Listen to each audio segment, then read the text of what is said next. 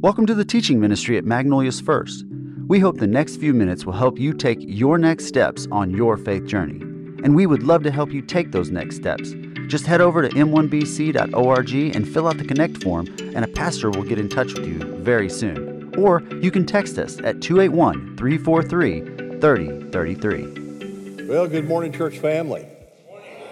It is great to be with you today, to know that I'm going to get to have some time with you. Looking forward to that. But especially good today to be able to be here and worship.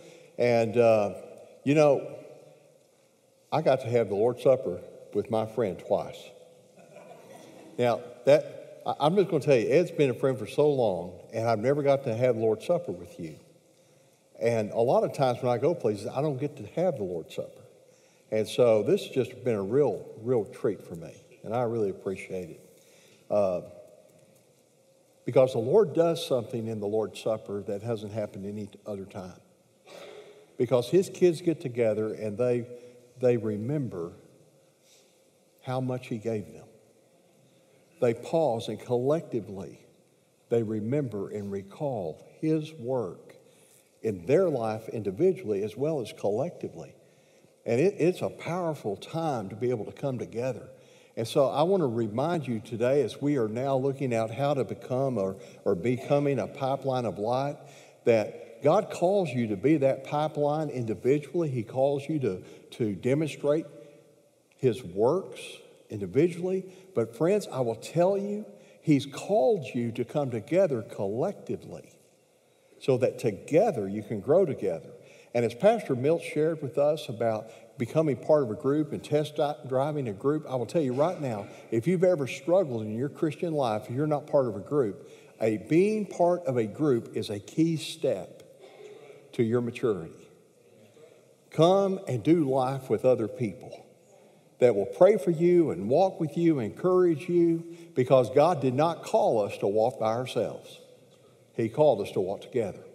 So I want to look at the book of Philippians. It's exciting to be able to be at this juncture. I want to remind us of some things, though, and one of those is that we're reading a letter. Matter of fact, the book of Philippians is a short book. You can read this book in less than 14 minutes. And it's a letter, and it's meant to be read as a whole. Now, when we come into this context where we're looking at God's Word, it's not possible to do the whole book at the one time. I mean, we'll not do it well. And so we take a passage out and we look at it, but we read it and see it inside of the bigger context. You'll remember in chapter 1 that Paul has already expressed his confidence that what God has already been doing in your life, he's going to finish it. He's going to bring it to completion. And he also reminds them that I may be writing you from prison, but you need to know, as hard as this moment may look to you, God is using it to reach people. Matter of fact, even people that are holding me in prison are hearing about Jesus. And Paul said, I'm not waiting until I get out to shout out the good news of Jesus. And he wanted them to understand that. His life focus was to live as Christ and to die as gain. And he calls all of us to that mindset. And then as we go into chapter 2, Brother Ed shared with you last week about how Jesus emptied himself.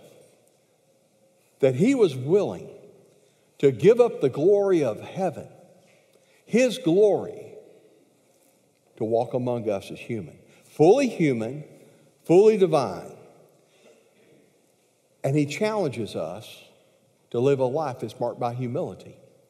And the demonstration of that is found in the life of Christ because he emptied himself of his heavenly glory. He walked among us fully God, fully man, and he humbled himself to become the sacrifice on our behalf to pay a debt he didn't owe and a debt I couldn't pay. And not only did he sacrifice himself, the Bible says that he died on the cross, he was buried, and raised victoriously on the third day and ascended to the Father so that at the name of Jesus, every knee will bow and every tongue will confess that Jesus Christ is Lord. Period. And just as Brother Ed shared with us last week, there will be a day where everyone will confess Jesus.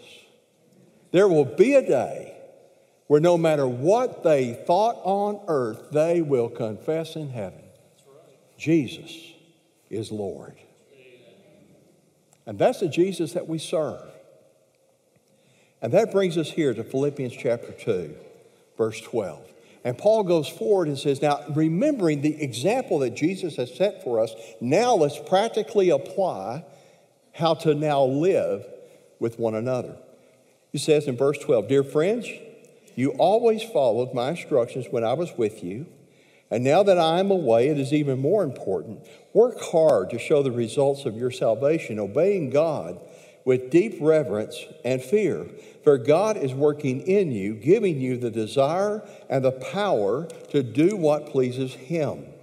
Do everything without complaining and arguing, so that no one can criticize you. Live clean, innocent lives as children of God, shining like bright lights in a world full of crooked and perverse people. Hold firmly to the word of life. Then, on the day of Christ's return, I will be proud that I did not run this race in vain, but that my work was not useless. But I will rejoice, even if I lose my life, pouring it out like a liquid offering to God, just like your faithful service is an offering to God. And I want all of you to share that joy. Yes, you should rejoice, and I will share your joy. Let's pray. Father, it is just so sobering to think about what you decided in eternity to do on our behalf through Jesus. That Jesus, that you willingly gave yourself on our behalf. That you wanted to, that you chose to. And this day in which we remember what you did for us on the cross, and we are reminded of the new covenant that we are part of by your shed blood, we want to hear from your word what you are saying to us about how we're to live now in this world in a way that will show others what you have done in us is available to them. So help us, Lord, to hear your word and to listen to what you have to say to us today. In Jesus, your holy name, amen.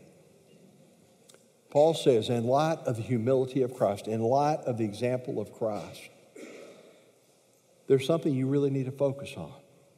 You need to work out what's working in you.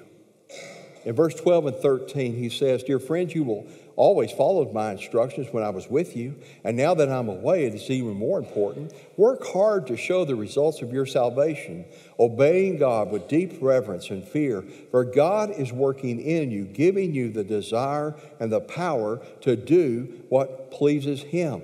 And you know, sometimes verse 12 has at times been a bit of a stumbling point or a confusion point for some folks, because some of your translations may say something like this, that you need to work out your own salvation, or you need to work out your salvation with fear and trembling. And this is a great example of a place where the New Living Translation gives a much more clearer understanding, because it says we are called out to live our lives in such a manner that they demonstrate the impact of salvation. It's not that I somehow helped God save me, but because God has saved me and filled me and empowered me, I am now called to live out the consequence of that salvation. It's like, because you're married, you act married. This is what it looks like. You work it out with fear and trembling, trusting in the Lord. It's not that we're acting on our own, but that the work of Christ in our lives empowers us to now live the life that God has called us to. Not in my strength, but in His strength, trusting in Him. And it'd be very helpful if we would remember that when Paul talks about salvation, most of the time through Scripture, when he talks about salvation, he's talking about a future event, not just the moment that I trusted in Christ. It's not just a past act of faith, but a future reality by which the blood of Jesus covers me and puts me in the right place before God. He says this in Romans chapter 5, verse 8, but God showed His great love for us by sending Christ to die for us while we were still sinners. And since we have been made right in God's sight, what? By the blood of Christ, he will certainly save us from God's condemnation. And sometimes in church, we use shorthand phrases for a deep, complex, theological reality. And we'll say something like this: have you ever been saved? Are you saved? And you know, if you don't know what I mean, that can be a little bit confusing. Ed, you'll remember John Wimber. John Wimber talked about as a little kid during World War II, he was riding his bicycle around, didn't know a stitch about church. He goes past a church that has one of those marquee signs. You know, sometimes church signs really should just be burned. And this one, I remember going past one sign that not too far out that said, "Our church is like brownies. We're sweet, but we have our share of nuts." I thought, I don't know who made that up. I don't know if he's pastor today. But John Wimber said, I went by this sign, and all I saw on this sign was Jesus saves. And his first thought was, well, at our house, we're saving tin foil, and we're saving metal, and we're saving it because it's World War II. He didn't know what that meant. And sometimes when we look at people and say, are you saved? If they don't know what that means, they're like, from what? And so this is what I want you to think about with the word salvation. And I want you to think about an ark, if you will. And think about this. When you ask Jesus to come in your heart to become your Lord and Savior, and you accept his finished work into your life, the Bible calls that justification. You have now been justified, made right before God. And then from that point, you move forward in your walk with him, and that is sanctification. You are sanctified present, but you are being sanctified future. So the idea is, I was saved by him and made right before God. I'm now walking in sanctification, becoming like him by his power. And then, even if I mess up, there's the promise of preservation that I will be kept right before God. And there will be a day in which I stand before the Lord, and when I have, if it was just on my merit, I've earned the pathway of wrath, God says, you get life. Because when he looks at me, he sees me covered in the blood of Jesus. Listen, that's not just figurative. As Ed read to us, Jesus walked into that heavenly temple with a basin bowl of his blood and poured that on that mercy seat. That covers me, and it can cover you. I want you to understand that when we talk about being saved, because, I'll be frank with you, when I was smaller, child, I got a little confused at times because I thought, well, if I've accepted Jesus, why do I still struggle with sin? If Jesus is coming to my heart, why am I not just good, And because I found out something. Good was hard. Bad was pretty simple. Anybody, you know what I'm talking about? Does anybody here need help with bad? You need a course on how to get bad, be bad, and stay bad. Man, that's kind of in the owner's manual, isn't it? Just, it's written in.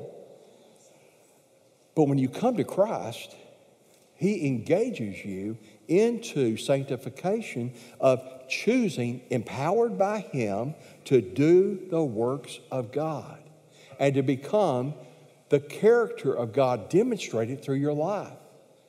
There's not a shortcut to maturity, but there is a promise that if you'll be faithful, he'll walk with you. It's because we have been brought into this relationship with God by trusting in the atoning work of Jesus Christ. We now live our lives in response to what Christ did for us and desires to now to do through us. So how can I live out my salvation as a Christ follower of impact today? Well, one, it's going to shape how we walk with each other. If I have been justified and now I'm being sanctified and I'm making those choices, it's going to be demonstrated in how I walk with each other. Look at verse 14. Do everything without complaining and arguing so that no one can criticize you. Don't you find it interesting that the first place he lands when he's talking about what to do now that you are saved and you're going to act like Jesus, he starts with our mouth. Now think about that.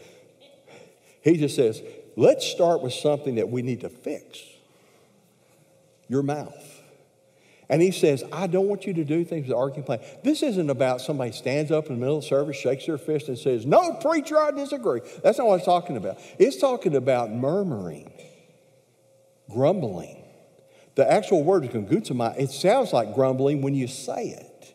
It's the same word that was used in Acts 6 when it talked about the grumbling and the murmuring that happened when the widows thought they weren't being treated equally. Man, don't do widows wrong, right? I mean, don't mess that up.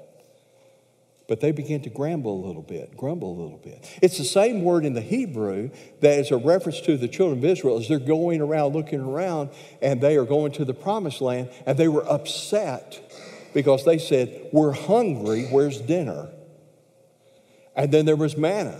And they said, what's this? At Egypt, we had leeks and garlic. And you're giving us manna? By the way, where's the barbecue? I mean, they asked for meat, but in Texas, we'd say, where's the barbecue? And so God said, oh, I'll give you some. I will fill you up till it's coming out of your nose. Grumbling. It is the undercurrent that can eat away at joy. It eats away at morale. It eats away from us being faithful and trusting. And it undermines. Grumbling often is a question that comes with an edge. And it can cut us. And it can hurt us. God says, don't be a grumbler. Don't be a complainer. Don't argue. Don't be a fault finder. I read about one fault finder who said this, I'm not critical. I'm just cleanly observant of what's wrong with everyone else. Is there anybody you know that's like that? It's their gift. Jesus says one of the first places I want you to look at is your mouth. One of the first places I want you to look at is how you talk to one each other. I want you to move from being a fault finder to being a fruit bearer. Let the conversation that comes out of your mouth build each other up, not tear down. Because it defines how we shine in the world. Verse 15. Live clean, innocent lives as children of God, shining like bright lights in a world full of crooked and perverse people. This isn't about Christians walk around saying, you know, I'm better than you. Did you know that? Christians don't walk around that way. If you're a Christ follower, you don't spend your life saying, thank God I'm not you. Now, some people don't say that, but do you pick up on that vibe on occasion? You know, I worked a lot in the UK, and they say something like this, bless your heart. Sometimes they look at you and go, bless your heart with a brick. But the reality is that he's not calling us to be snobby. He's calling us instead to have a heart of humility, to live our lives in such a way that when people see our heart, when they see what we say, when they see how we act, they say this, something's different about you. And they're attracted to that light.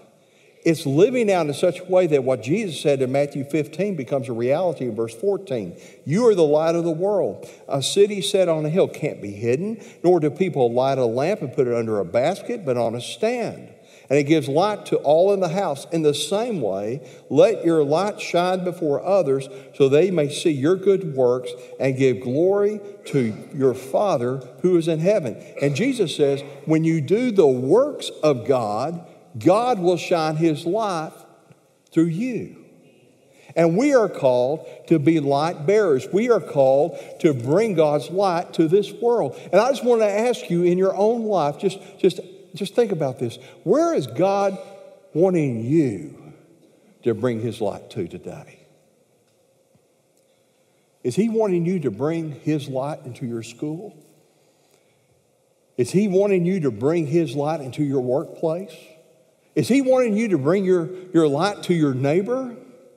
Is he wanting to bring his light into your family? Where is God saying, you yield yourself to me. You commit your mouth to me. You commit your heart, your life, your works to me. And you bring my light into that moment. Because if you'll let my light shine, I'm going to draw these people to me. They're going to want to know about Jesus. Shine bright with the grace and the mercy of God. He says in verse 16, it anchors how we grow in faithfulness. Hold firmly to the word of life. Then on the day of Christ's return, I'll be proud that I did not run the race in vain and that my work was not useless. And actually, verse 16 and 15 are really coupled together. He is saying it like this. If you will live your life in such a way that the works of God flow through you, so the light of God can shine through you, you're going to find out that those words of life are going to be able to keep you and sustain you, and they're going to be brought to the people who need Jesus. Some of you might be thinking, I don't know how to witness to my neighbor. I don't know how to share at my office. Let me tell you how to start. Love them. Love them. Go the extra mile. Look for ways to be an encourager. Look for ways to be the person that is finding ways to help them do well. Because I will tell you that we live at a time where most people look toward themselves and not to the needs of others. And God says, I want you to live in a way where you are pure before me. Hold firm to the word of life.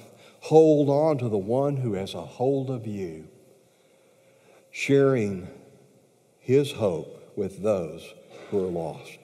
And when we do that, it frees us to live in love. Verse 17 and 18.